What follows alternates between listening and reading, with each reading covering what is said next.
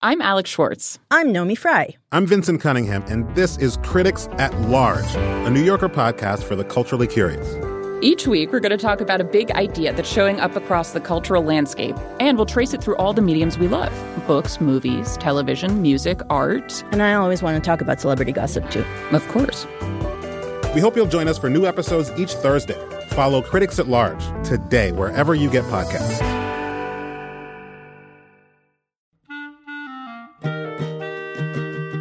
This episode of Livewire is brought to you by Progressive Insurance. What if comparing car insurance rates was as easy as putting on your favorite podcast? With Progressive, it is. Just visit the Progressive website to quote with all the coverages you want. You'll see Progressive's direct rate, and then their tool will provide options from other companies so you can compare.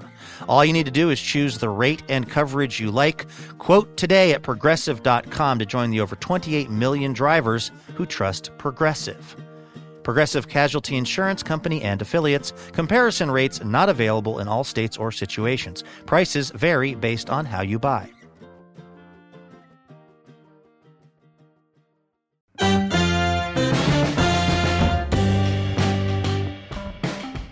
Welcome to Livewire. I'm your host, Luke Burbank. Hope you're having a great week. We have an excellent show in store for you. We have one of my new favorite writers. She's been writing for a while, but I just found out about her, and I am besotted. Pam Houston, who has a great new book called Deep Creek. Also, Naomi Ekperigin will swing by. She is a hilarious comedian. She hosts a podcast about relationships with her actual fiancé. And then a person who will make you feel like whatever you've done with your life, it was definitely not enough. The very young but very accomplished Nadia Okamoto will swing by. Plus, we have beautiful music from Shook Twins. The theme that we picked for the show this week is balancing acts. All of our guests are balancing a few different things. You're going to hear more about that coming up. We asked the crowd, though, at the Alberta Rose Theater in Portland, what are the two things that you struggle to balance?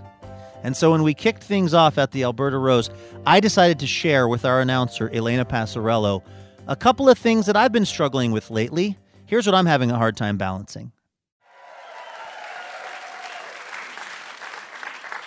I think for me, maybe one of the things I have the hardest time squaring is my love for NFL football with my love for not seeing people get brain damage on national television. Yes, yeah, those two things are in opposition, I would say. Yes, and I hold them both, sometimes unsuccessfully. Like, I have my whole life been a football fan. During the fall and winter, I plan my week around it, and yet I can make no cogent argument for the existence of tackle football as a thing.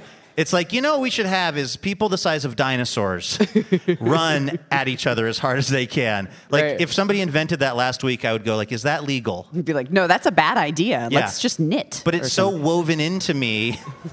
Let's just knit.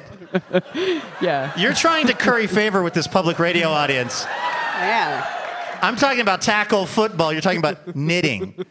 But you're right. Like, NFL football has become it's like the fireside chat. Like, it's what Sunday sounds like. It's what it is, aside from the reality. And it's also what Monday night sounds like, and Thursday night. Right. And then again Sunday night, weirdly. Like, it's on all the time.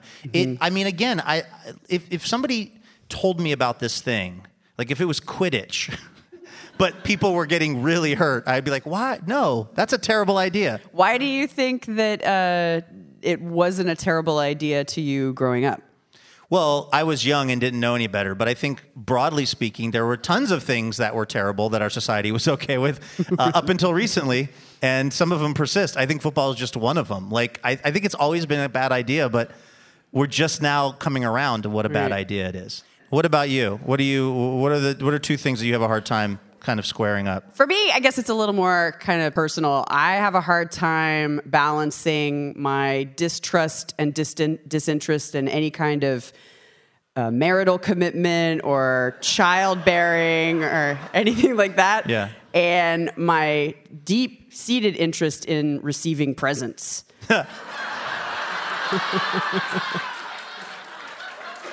This is apparently something the audience can relate to. Yeah, when you're a grown-up, there's no more designated present days. I'm not married, I have no kids, and so no one will ever buy me anything ever. Whereas all of my friends that are reproducing and coupling and stuff, I get to fly across the world and buy them a bread maker. I don't have a bread maker. Right. I got to buy my own bread maker just Yeah. because I didn't force somebody to go to Palm Springs and buy an organza slip dress, to stand up there with me, Do we have any audience examples Oh, yeah. that we should read here? Here's one that hits close to home for me. This is from Catherine. The two things that Catherine struggles to balance are the desire for an immaculate home and the utter lack of will to clean it. I actually, that would have been my second place answer, which was my love of not being covered in dog and cat hair with my love for our dog and our cat. What else we got? Here's one from Phyllis. Phyllis's two things that Phyllis struggles to balance are my passion for a correctly loaded dishwasher and my marriage. Yes.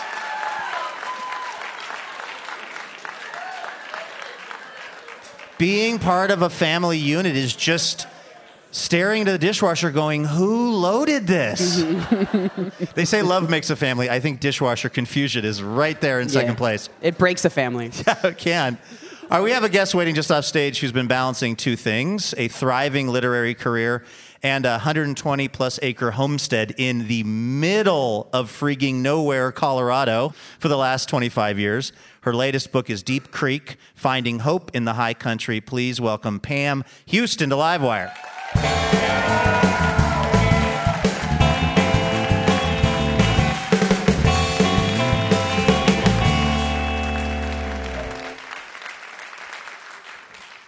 Pam, welcome to Livewire. Thank you so much.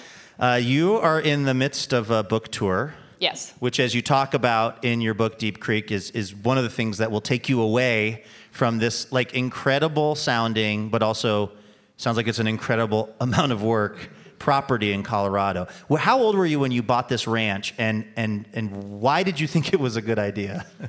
Well, I bought it when I was 31. I had just sold my first book, Cowboys Are My Weakness, and I was living in my car, and I had a check uncashed for $21,000, which is how much I was paid for my book. So I drove around the West reading at tiny independent bookstores all over the Rocky Mountains, looking for a place to call home. And then I wound up in Creede, Colorado, my little town. And when the guy took me out to see this place, which is 120 acres, high mountain meadow, beautiful 100-year-old barn surrounded on three sides by 12,000-foot peaks, the Rio Grande running across the front. He said, Donna Blair, who was the widow who was selling the ranch, Donna Blair is going to like the idea of you. So why don't you give me your $21,000, which was uncashed. You handed your $21,000 check to basically a stranger. And a signed hardcover copy of Cowboys Are My Weakness. Never could you have more clearly indicated that, in fact, cowboys are your weakness. Well, he was a cowboy. Yeah, here's my $21,000. He had a rodeo belt buckle. He did indeed. Oh, my God. He did. So I gave him my check. I gave him a signed hardcover of Cowboys, and Donna Blair sold me that ranch the next day. And I bought it because how could I say no in the face of that? Yeah, you felt like the universe was telling you this was the place for you. Mm-hmm. The theme on the show this week is balancing act, and I feel like it really applies to you because it's so clear in the book how much you love this ranch. This ranch, in a way, it seems like I don't want to overstate it and say it saved your life, but it is vital to your sense of who you are. Absolutely. But yet you have to be constantly teaching writing seminars and working to pay for the ranch. Yes. To this day. I am balancing my love of the ranch with my love of a hamachi hand roll, which they don't have in Creede. So don't feel too sorry for me. But what's true is that I had to work very, very hard. And I had to say yes to every writing job and every teaching job and every speaking job. But I learned how to hustle. I learned how to work hard. And that's a good thing to know how to do. Yeah. We're talking to Pam Houston. Her latest book is Deep Creek. This is Livewire Radio from PRI. What is the hardest or one of the most challenging things about living middle of nowhere at 9,000 feet? And then what's like the hardest thing about being away from that place? Well, it's the same thing. I have animals. I have horses and donkeys and chickens and Icelandic sheep and Irish wolfhounds and a cat. And those animals get sick and die sometimes. But when I'm away and that happens, it's even worse. I wondered about that because I have developed this thing that I'm calling intrusive animal empathy. I don't think that's like a real term. It gets worse as you get older. Really? Most of my social media feed is just animals being reunited with people from like long ago, and like I'd cry because it's like a kangaroo's hugging a guy. And to hear about an animal suffering at all, even in this book, I mean, you write beautifully, but really honestly about your animals and about random animals that wander through your property. And I feel like, I think you have a lot of that too, and yet you've chosen to live somewhere and live a lifestyle where you're constantly confronting animals being sick and getting old and dying. Well, in a certain way, that's what the book's about, like that very thing. Not about dying animals, but about my great love of the natural world and the wilderness, speaking of balancing things, and my great sadness about the climate catastrophe we're in the middle of. And, you know, you can take that down to the level of animal, you can take that down to any level, but were I to not live and die with these animals, I mean, these animals have taught me how to die, and they've taught me how to be with the dying, which is a huge set of life lessons. Yeah.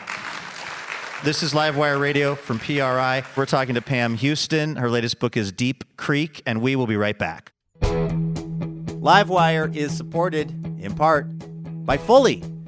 Listen, you know in your heart of hearts that sitting around at work all day, that ain't great for you. But guess what? It's not just your heart of hearts. There's actually a lot of science backing that up, which is why Livewire partners with Fully, the company that believes people weren't meant to be glued to a chair all day. Fully has curated the best collection, and I've been there, by the way. I've met them, I've seen the stuff, and I can testify. They've got the best collection of standing desks, active sitting chairs, and other workspace tools that encourage us to move. I've got the TikTok stool. In fact, I'm sitting on it right now. I don't know if you can hear me rocking back and forth on it. But the folks at Fully sent me this thing, and it is just a dream. It's comfortable to sit on, but it keeps me engaged in the work that I'm doing, keeps the blood flowing, and it's really improved my life as I work to host your favorite public radio show and podcast, known as Livewire, in case you needed a reminder. Anyway, if you would like to be better at what you're doing and stay more engaged, check out Fully. Get your body moving in your workspace by going to fully.com/livewire. That's FULLY.com/livewire. Fully. Desks, chairs, and things to keep you moving. Welcome back to Livewire from PRI. I'm Luke Burbank with Elena Passarello and Pam Houston, whose latest book is Deep Creek. We're at the Alberta Rose Theater here in Portland, Oregon. Based on your writing, Pam, and I would just say your general vibe, I would never in a million years guess that you grew up in Bethlehem, Pennsylvania. As I understand, the only child of some parents who were pretty damaged people in a lot of ways, as you write in the book. I mean, has your adult life been trying to achieve this sort of opposite experience of being a kid living in that part of the country with those parents? Yeah. My father's kind of mantra, though he wouldn't have called it that, was one of these days you're going to wake up and realize you spend your whole life in the gutter with somebody else's foot on your neck. He said that often. And my so kind of an upbeat guy? yeah, really positive guy. And, my whole life has been trying to prove that untrue. Yeah. I mean, I sort of wish that he didn't have that much influence on me, and now my life has taken on a kind of interior motor of its own toward the good things. But that was the big push, the big motivation. You write in this book about some really horrific things that you suffered at the hands of your parents, and in particular your father. Was that something that you had written about before? Was that hard to write about? I mean, it's very personal stuff. You know, when I turned in the first version of the book to my agent, it was really ranch-centric. It was hay and sheep and lambs and chopping wood. And it was my agent who said, isn't this the book where you really talk about what happened to you as a child? Which made sense because, you know, the ranch is healing from something, right? But when she said that, I said, God, have I done anything but? Because I thought that was in all my books. But in a way, only I knew it was in all my books. It was, and other people who went through that knew it was in my books because we have a code that we speak in, us abuse survivors. And I mean, sometimes we can tell just by the way we chop vegetables or something. You know, I can tell an adult child of alcoholics like from behind. Honestly, I can't. What do they do? It's just a kind of determination. It's a kind of will. They chop vegetables with will. And I do everything with will. I am way over-willed. You know, I had written this whole book in a really plain-spoken way. And for me, this book was kind of me unadorned. It was me not trying to impress anybody. And writing about the abuse in that way, in that plain-spoken language, was definitely not something I had done before. But it was absolutely right for this book.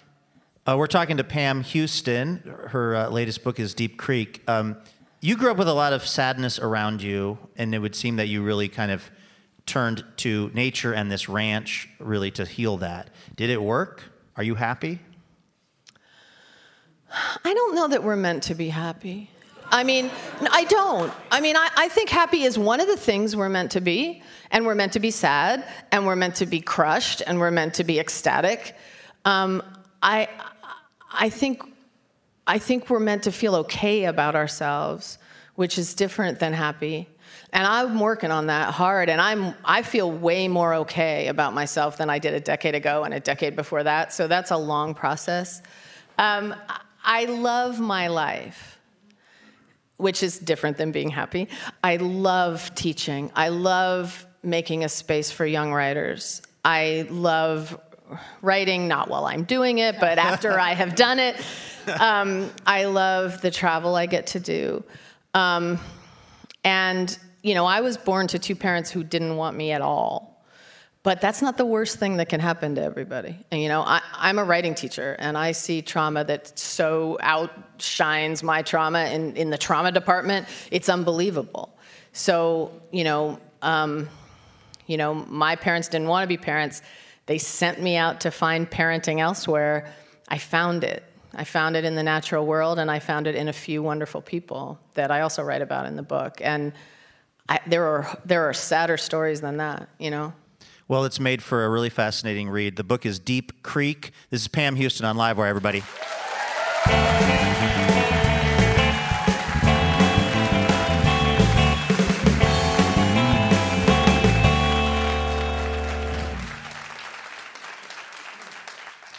All right, Pam, we try to really get to know our guests in a very personal, real way on this show. And I feel like we've gotten to do that so far, but I think we can take it to even a new level with you. So what I have here at my desk is a jar. It has the 5 essential questions of our time in it. We call this the Jar of Truth.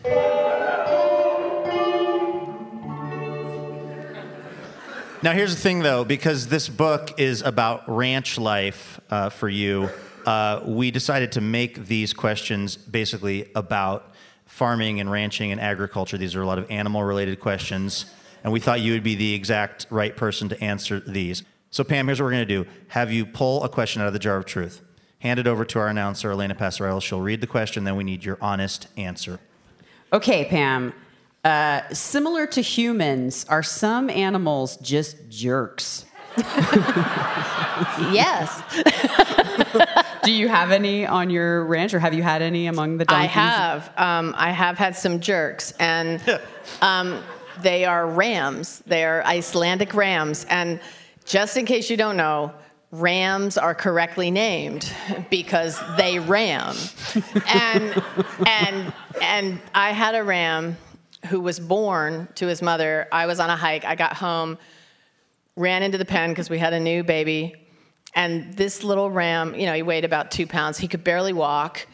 And he walked right over to me, and he stood right in front of my shin, and he went, boom. And that was the start of a long and unhappy life with that ram. What did you name him? We named him Clarky. And he grew up to terrorize the ewes. He grew up to run them off the water trough. He grew up to break one whole side off of my 100-year-old barn. He was a menace. And you can't send Clarky off to reform school or something. Well, I tried to sell him on Craigslist. For instance, that's something legally you can't do with a human child. That's right. See? That's right. Well, Pam Houston, thank you for taming the jar of truth. Thank you for writing this great book. And thanks for being on Livewire.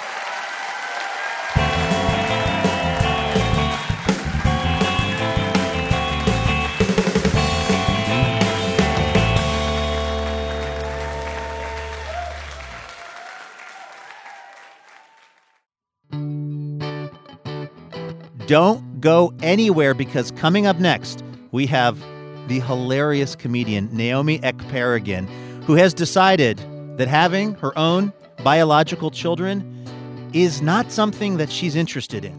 It's not that I don't like kids, but the idea of making a baby from my womb, that feels so extra, don't you think? That is coming up in a moment here on Livewire from PRI.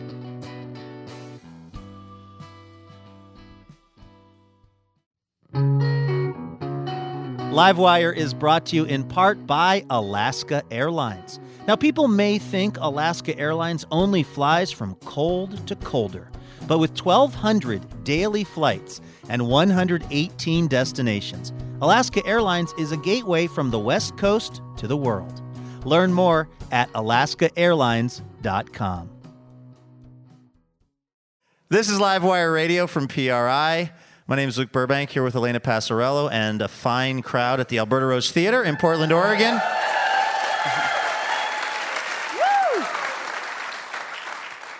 We are talking this week about balancing acts, and we asked the audience here to tell us about two things that they struggle to balance. And they've passed those little cards forward. Elena's got them. What are you seeing? Here's one from Aaron. The two things Aaron struggles to balance are my love of reading and my need for sleep. Books tend to go 2 pages at a time. I totally have that issue as well. I don't even do the book in the bed thing. It's just words with friends until I pass out, you know, that kind of thing. But when I did, I remember sometimes a book would take months because you'd read 2 pages and then you just sort of, and then your body gets trained so that when it sees the printed word, it's like, good night, everybody. Yeah. So Aaron, I feel you, man. I feel you. What else we got? Here's one from Francis. The two things Francis struggles to balance: being American and being American. Oh, wow.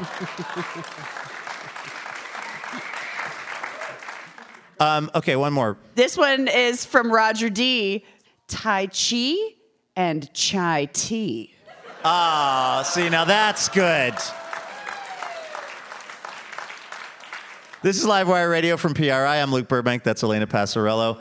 Of course, here on the show, we bring in lots of guests from out of town. But Portland, Oregon, our show's hometown, is also full of incredibly interesting people doing incredibly interesting things. And we like to meet them when we can. So please welcome this week's fascinating friend, Nadia Okamoto.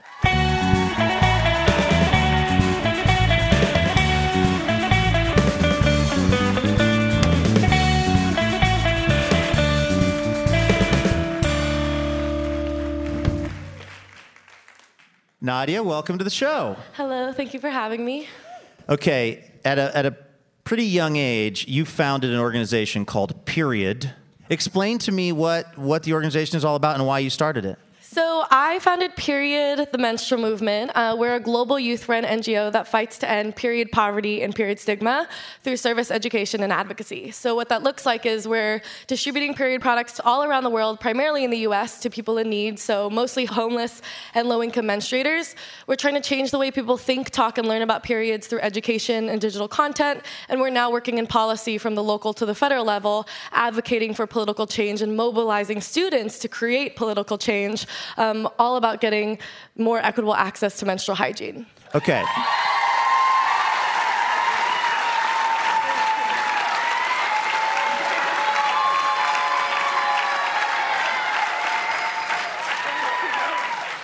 how old were you when you started to think about this period movement is going to be a big part of my life?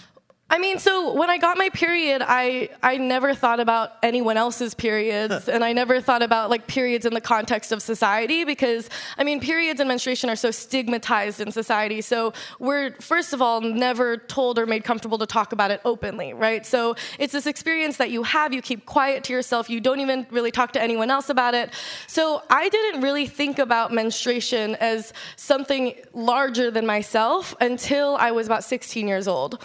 And when I was 16, my family experienced housing instability and living without a home of our own. And during that time where I would change buses in Old Town Portland, I would regularly see these homeless women to and from school. And it was through getting into conversations with them and asking them this question of, what do you find most challenging about your living situation? And through asking that question, collected this accidental anthology of their stories of using toilet paper, socks, brown paper grocery bags, cardboard, cotton balls to take care of their period, right? And I think it wasn't until hearing about that and having this privilege check of, even when in this time when my family was legally homeless, like I've never had to use trash to take care of my periods, right?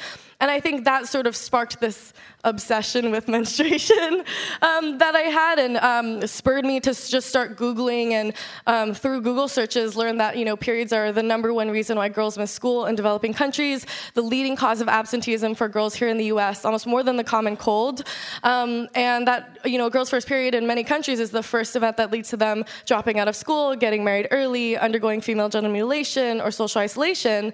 But also starting to see how the problem existed in the US, but was not being talked about actually even more than in developing countries, right? So at the time in 2014, now the number's 34, but then 40 states in the US had a sales tax on period products because they're considered luxury items, right? Meanwhile, products like Rogaine and Viagra were considered essential goods. I remember just reading that, and, like rereading it over and over and over again and being like, are you kidding me? Like,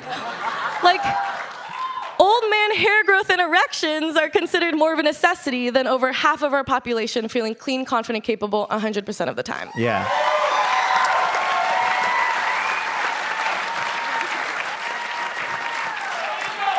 This is Livewire Radio from PRI. We're talking to Nadia Okamoto, our fascinating friend this week.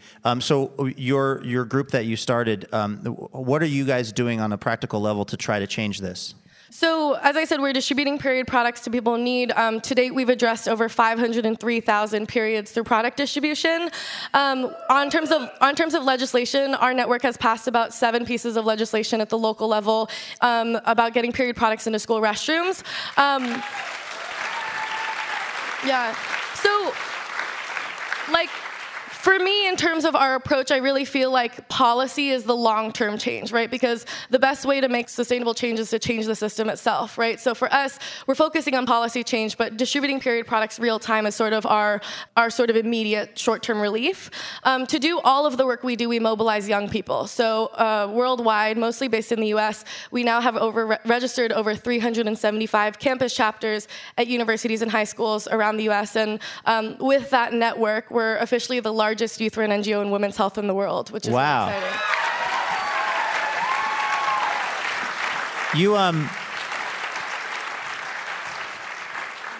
You grew up here in Portland mostly, but then you went to Harvard. Yes. Which will come as not a surprise to anyone who's been listening to you for the last 5 minutes. Yes. And did you run for city council? Yes. Yeah. So at age what? 19. Sure. You waited all the way till 19? Yeah. So I get to Harvard and I would run around, go on my morning runs, and I just started to realize the gentrification in the city. I could see all the rich white Harvard professors on one side and all the public housing on this side of the street, right? So I started becoming a little bit obsessed with housing affordability then, and I decided to run for office, and it was one of the most challenging years of balance for me because I as a freshman at Harvard was so excited about the opportunities, joined 16 clubs, was on the hip hop team, and was running my nonprofit that was still growing, that we just hired full-time staff, and I was not sleeping very much, and then I decided to run for office, and I sort of accidentally became the youngest Asian American to run for office in America. And so... Like one does. Yeah, so running for office was definitely, it was a big part of my freshman year, yeah.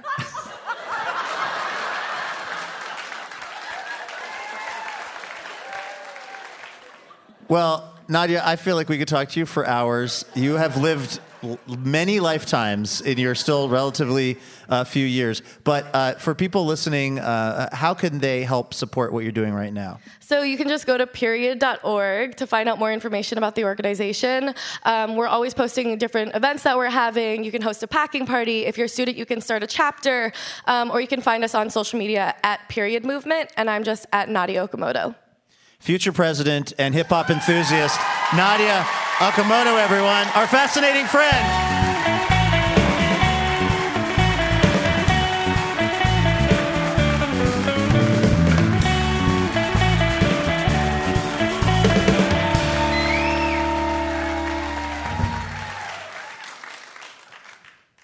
Hey there, Livewire listeners. We are thinking if you like our show, you are going to really dig this new original podcast series called Blockbuster. Check it out. It's set in 1970s Hollywood, and it follows the friendship and sometimes rivalry of George Lucas and Steven Spielberg. This is in the years leading up to Jaws and Star Wars, two films you may have heard of. It's like a movie for your ears. Take a listen to this from Blockbuster. Steven Spielberg and George Lucas. What about strange lands and escape from the everyday? It's brilliant, George. Before anyone knew them by name. Who's a good boy, Indiana? 400 grand? Let me explain it. George, that's our money. Blockbuster. Following the spectacular failures. Sir, are you all right? And the unexpected triumphs. I told you, George. I told you. A 6-part immersive audio series. Blockbuster. This is a true story. It is meticulously researched, and you can get it wherever you listen to your podcasts. It's like a movie for your ears. It's Blockbuster. Go get it wherever you get your podcasts. This is Livewire Radio. Our comedian this hour has actually been balancing her work as an actor, comedian, and writer for a while. She's written for Broad City, performed on Late Night with Seth Meyers, and even has her own Comedy Central half-hour special. And she co-hosts the popular podcast Couples Therapy with her actual husband. And it is great. I can't recommend it highly enough. Please welcome Naomi Ekperigin to Livewire.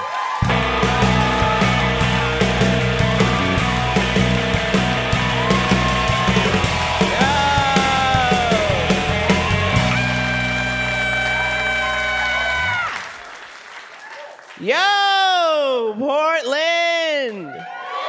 Yeah.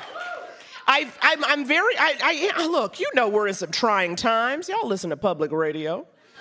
Y'all woke-ish at least. But I feel like it's like when I go to new, mostly white places, I'm on edge a little, just a little, you know, because it feels like, yes, okay, lacrosse sticks are triggering to me. That's my own issue. That's my own issue. But it's also, you know, the racists are out, okay? They have come out of their hidey holes like bigoted meerkats. And you have to look alive. And I feel like Portland, like, there is something about, like, the hipster dude that I am, like, I get on edge. I get a little judgment. Think about it like a certain hipster dude, right? The guy who's got, like, the sleeve tattoos, the trucker cap, the thick beard to hide his identity. I was walking these streets of Portland, one of them passed me by. I was like, okay, are you a white supremacist or do you brine your own pickles? Which one?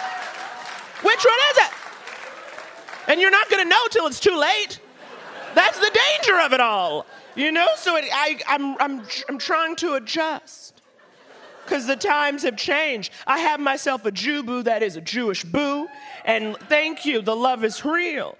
But because I'm black and he's white, everyone's very, like, into us having kids. They're very excited for this concept. They're like, oh my God, your babies are gonna be so cute. You have to have babies, they're gonna be so cute. And it's like, it's just gonna be beige, okay?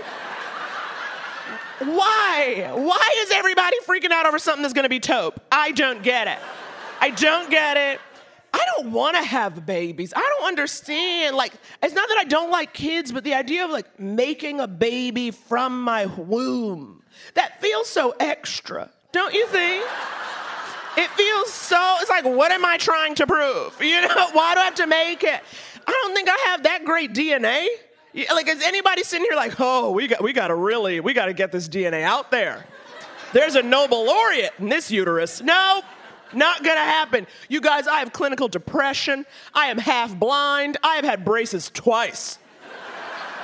The bloodline ends here. You know, to draw a line. Know yourself. Thank you. Thank you.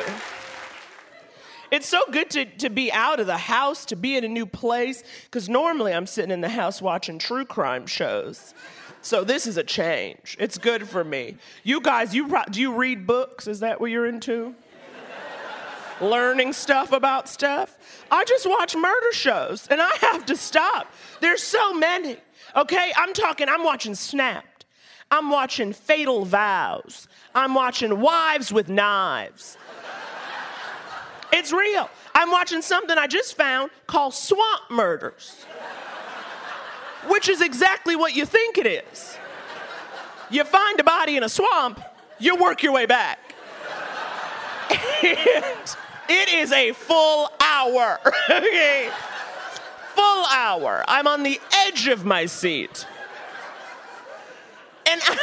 And I don't know why I keep watching these shows, because they're like making me so stressed out. It makes everyone a suspect. I can't relax.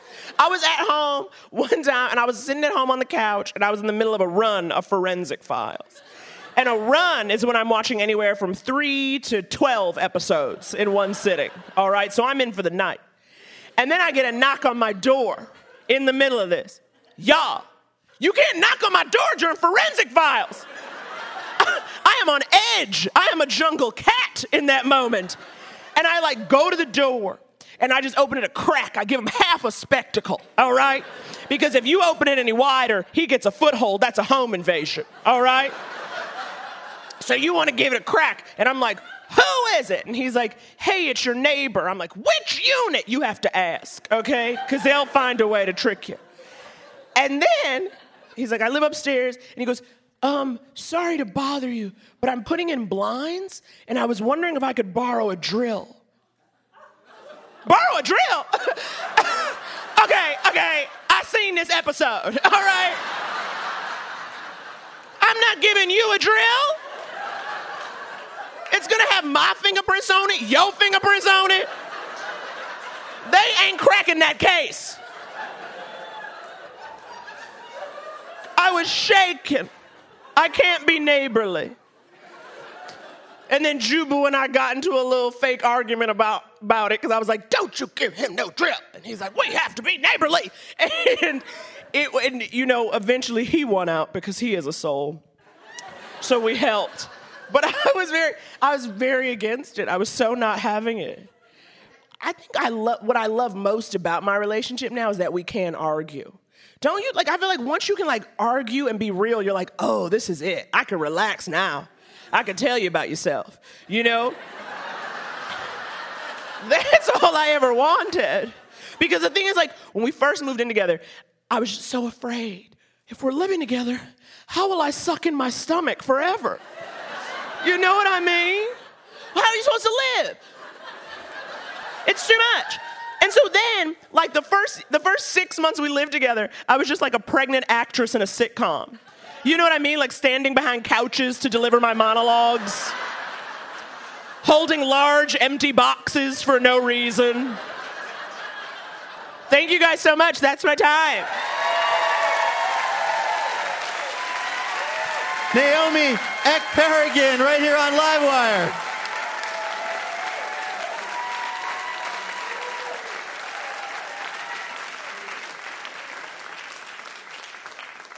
Naomi, that was so funny. Thank you so much. Did you laugh, Luke? I was scared to check in with you. I laughed. I have to say the Forensic Files stuff really hits home for me, because I am a power user of Forensic Files, to the point where the producers of the show have asked me before, can you stop talking about Forensic Files? Let's talk about your podcast, which I am loving. It's called Couples Therapy. It's you and your actual husband. Well, okay, technically, have been engaged 6 years. Is that? I spent like half of today trying to suss out what the exact status of your relationship is. Yes, 6-year engagement, going strong. Okay. Yep. You co-host this show, and what's so genius about it is you guys talk a little bit about your life and your relationship, and then also part of it is from a live show that you do in Los Angeles, where you have people do comedy, kind of two people who've been in a relationship or are in a relationship or are exes. Yeah. Do comedy together. Yeah. The stakes are high. Okay, I will say we actually had one duo, two comics who were a couple. They got engaged shortly after doing our show. Was it us? Can we take that credit?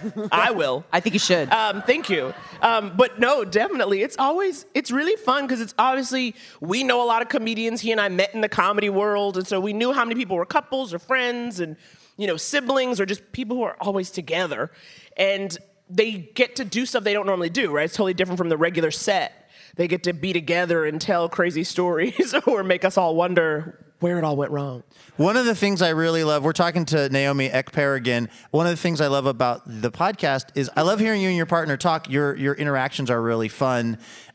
And you must get asked about this a lot. Like, what day to day? What's the experience of being partnered with somebody who is also a comedian? Like, have you heard his 5 jokes at this point? And are you tired of them? Like, is it actually a more fun thing than being with like a civilian? Oh, I doubt it, because what I learned being in this relationship, which is the longest relationship I've been in, I didn't realize how much most relationships are just like planning to watch TV together. You know what I mean? Like being in a couple is literally like, did you watch it? Don't watch it without me. And so that's most of what we're doing. Just like watching a show, trying not to scroll on your phone. Yeah. So do you find, are you guys joking around pretty constantly? Like, as you're making the plans to watch TV, are you being funnier versions of yourself on the podcast? I think so. We're being funnier versions, or maybe more energetic versions, if that makes any sense. Yeah. And we're not going to bicker. I don't think anyone wants to listen to two randos bicker. So we try to keep it light. And then the mic will go off, and I'll be like, why did you say that, Andrew? Really? You got to go off mic. You have to respect each other on mic. Yeah. It's working. You guys sound like very affectionate towards each other. Oh, thank you. No, we do love each other. It's not a total lie. Love is real. The love is real. No, but come on, 2 comedians. It's a sad, delicate house with emotional eating. That's all we're doing. That's all we're doing. Naomi Ekperigin, everyone, right here on Livewire. We're going to take a quick break, and we will be right back. Hey, we want to say a special thanks this episode to Janice McDonald of Portland, Oregon, and Brett and Stacy Sherman, also of Portland, Oregon. Janice, Brett, and Stacy are part of the Livewire community. And what are they doing? They're generously supporting our show with a donation each month. We are very thankful for that support because that's how we're able to keep doing this little Livewire radio project. So thank you ever so much, Janice and Brett and Stacy. We could not do this without you. All right, welcome back to Livewire from PRI. I'm your host, Luke Burbank. Elena Passarello's right over there. We are at the Alberta Rose Theater here in Portland, Oregon with comedian Naomi Ekperigin. Now, Naomi, you're obviously very smart. You obviously give great relationship advice. Thank you so much. We wanted, though, to really test those skills here in a little segment that we call Let's Get Quizzical. Let's get quizzical, quizzical. I want to get quizzical. Let's see if you know your stuff. Ooh, that was buttery. Right? Livewire House Band. All right, you co-host a podcast called Couples Therapy, which got us kind of thinking. A lot of the relationships in books and movies that we love, the people in those books and movies could have really used some therapy. Mm-hmm. So this is how we're going to get quizzical. We're going to tell you about a couple from a book or a movie, what their particular drama was. You have to try to guess if they ended up staying together or if they broke up. Okay. In this classic book, a young woman works for a guy teaching his kids. She discovered he'd previously been married and his wife is still pretty close to him. She flees, then returns, only to find the guy's first wife has burned his house down. Do you think this couple had a breakup, or did they, in fact, make up? Okay, what? Is this a Real Housewife book? This sounds dynamic. Now, she comes back. Yes. House burned down. Yeah. Yeah, she stayed with him. You're 100% right. Don't you just feel, yeah. They did make up. This is the plot to the book Jane Eyre. Oh, them girls back then. Yeah, right? You know what I mean? Just waiting for your second cousin to love you. Those are your options back then. It was your second cousin. All right. In this epic and sprawling story, a guy drags his love all over a vast landscape, even though she is literally making him crazy. Ultimately, he lets her fall into a fiery mountain during a fight. Do you think this couple got over that and made up, or did the fire basically seal the breakup? Yeah, they broke up. You're exactly right, Naomi. Good job. That is the plot to Lord of the Rings. That's basically Frodo and the ring. Oh, I see what you did there. And being thrown. I didn't do it. I don't write any of this. Are you kidding me? Okay. In this film, a guy who works for a big corporation tries to put a women's local store completely out of business.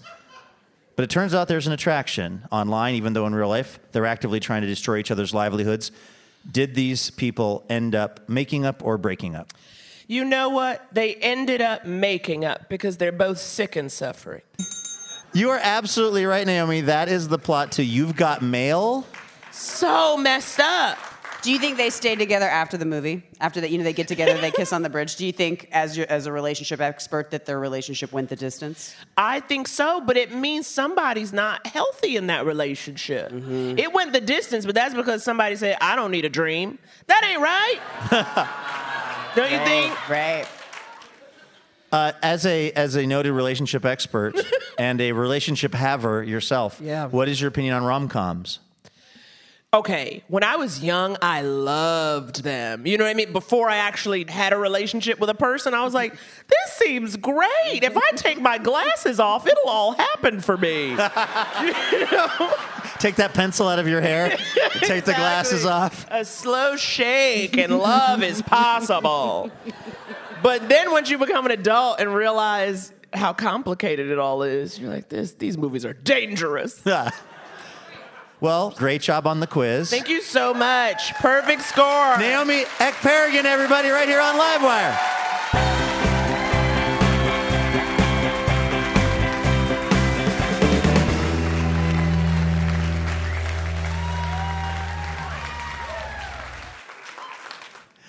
This is Livewire Radio. Our musical guests this hour are in perfect balance, or at least they probably should be, because it turns out they are identical twins. Their latest album is Some Good Lives. Please welcome Shook Twins to Livewire.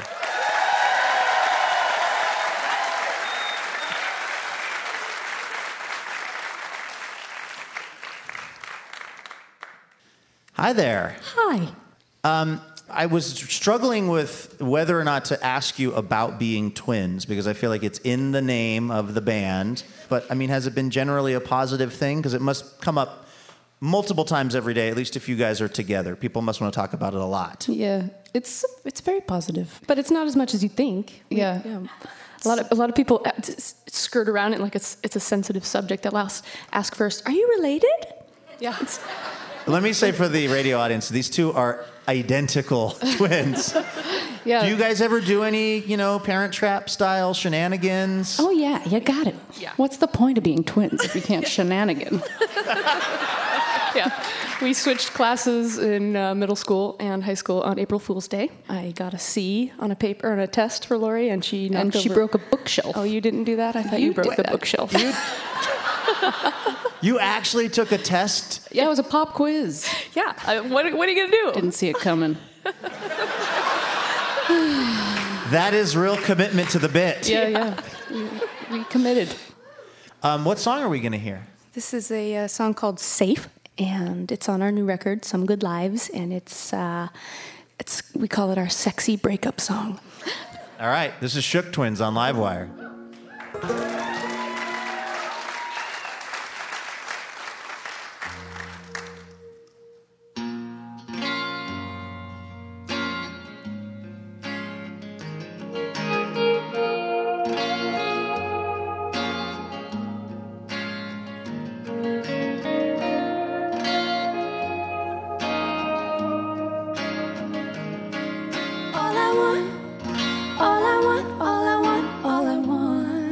want is a love that feels safe. It's not gonna move from me or change shape. And all I want is for you to stay. Right here with me in this place.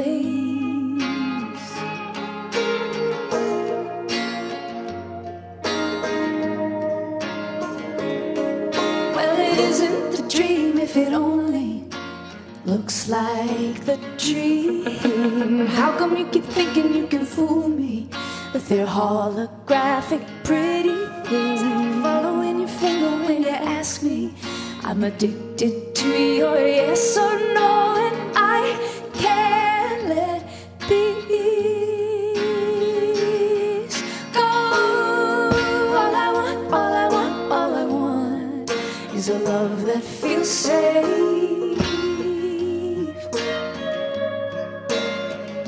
It's not gonna move from me or change shape. And all I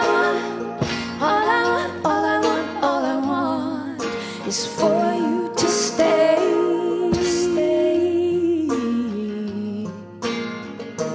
Right here with me in this place.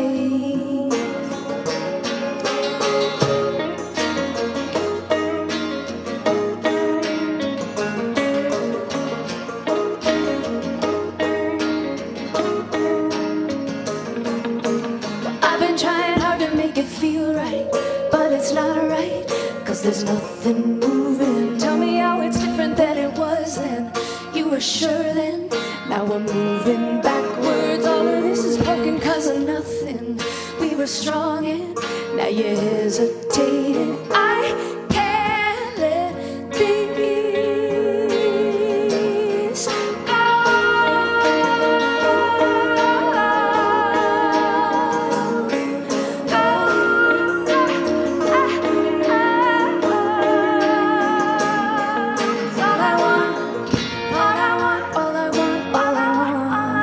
Is a love that feels safe.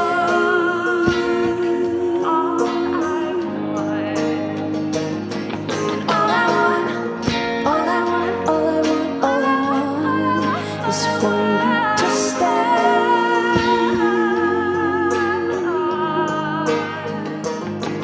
All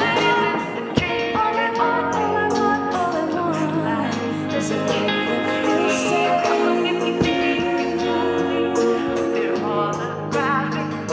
It's not gonna move, follow when you follow when you ask for a change shape. To your yes or no, and I can't let these go.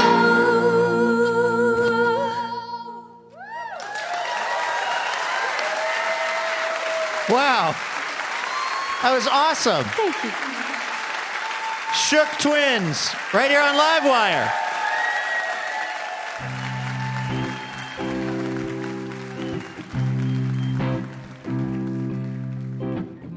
All right, that's going to do it for our show this week. A very big thanks to our guests, Pam Houston, Nadia Okamoto, Naomi Ekperigin, and Shook Twins. Livewire is brought to you in part by Alaska Airlines, Foley, and the Jupiter Hotel. Laura Haddon is our executive producer. Lauren Masterson is our development and marketing director. Tim Harkins is our production director. And Christian Sager is our marketing associate. Our producer and editor is Melanie Sevchenko. Caitlin Kunkel is our writer. Our house band is Ezra Rose, A. Walker Spring, and Ethan Fox Tucker. Molly Pettit is our technical director. Our house sound is by D. Neil Blake, and our on-air mix is by Corey Schreppel.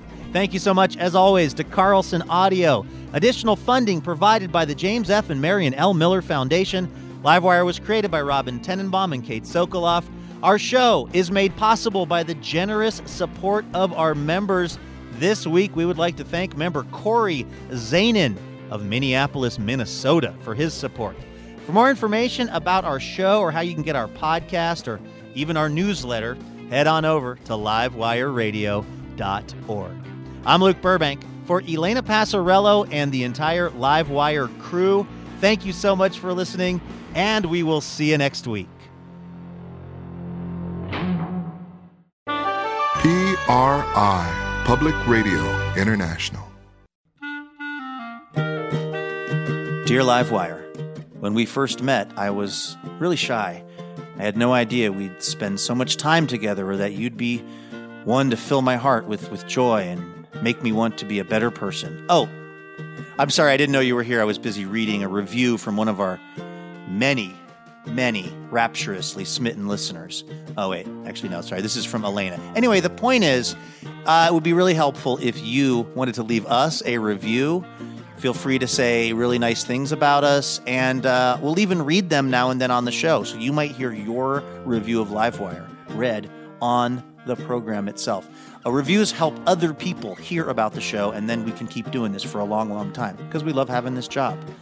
Thank you so much if you've left a review, and if you're about to leave a review, you can go ahead and do it right where you get the podcast.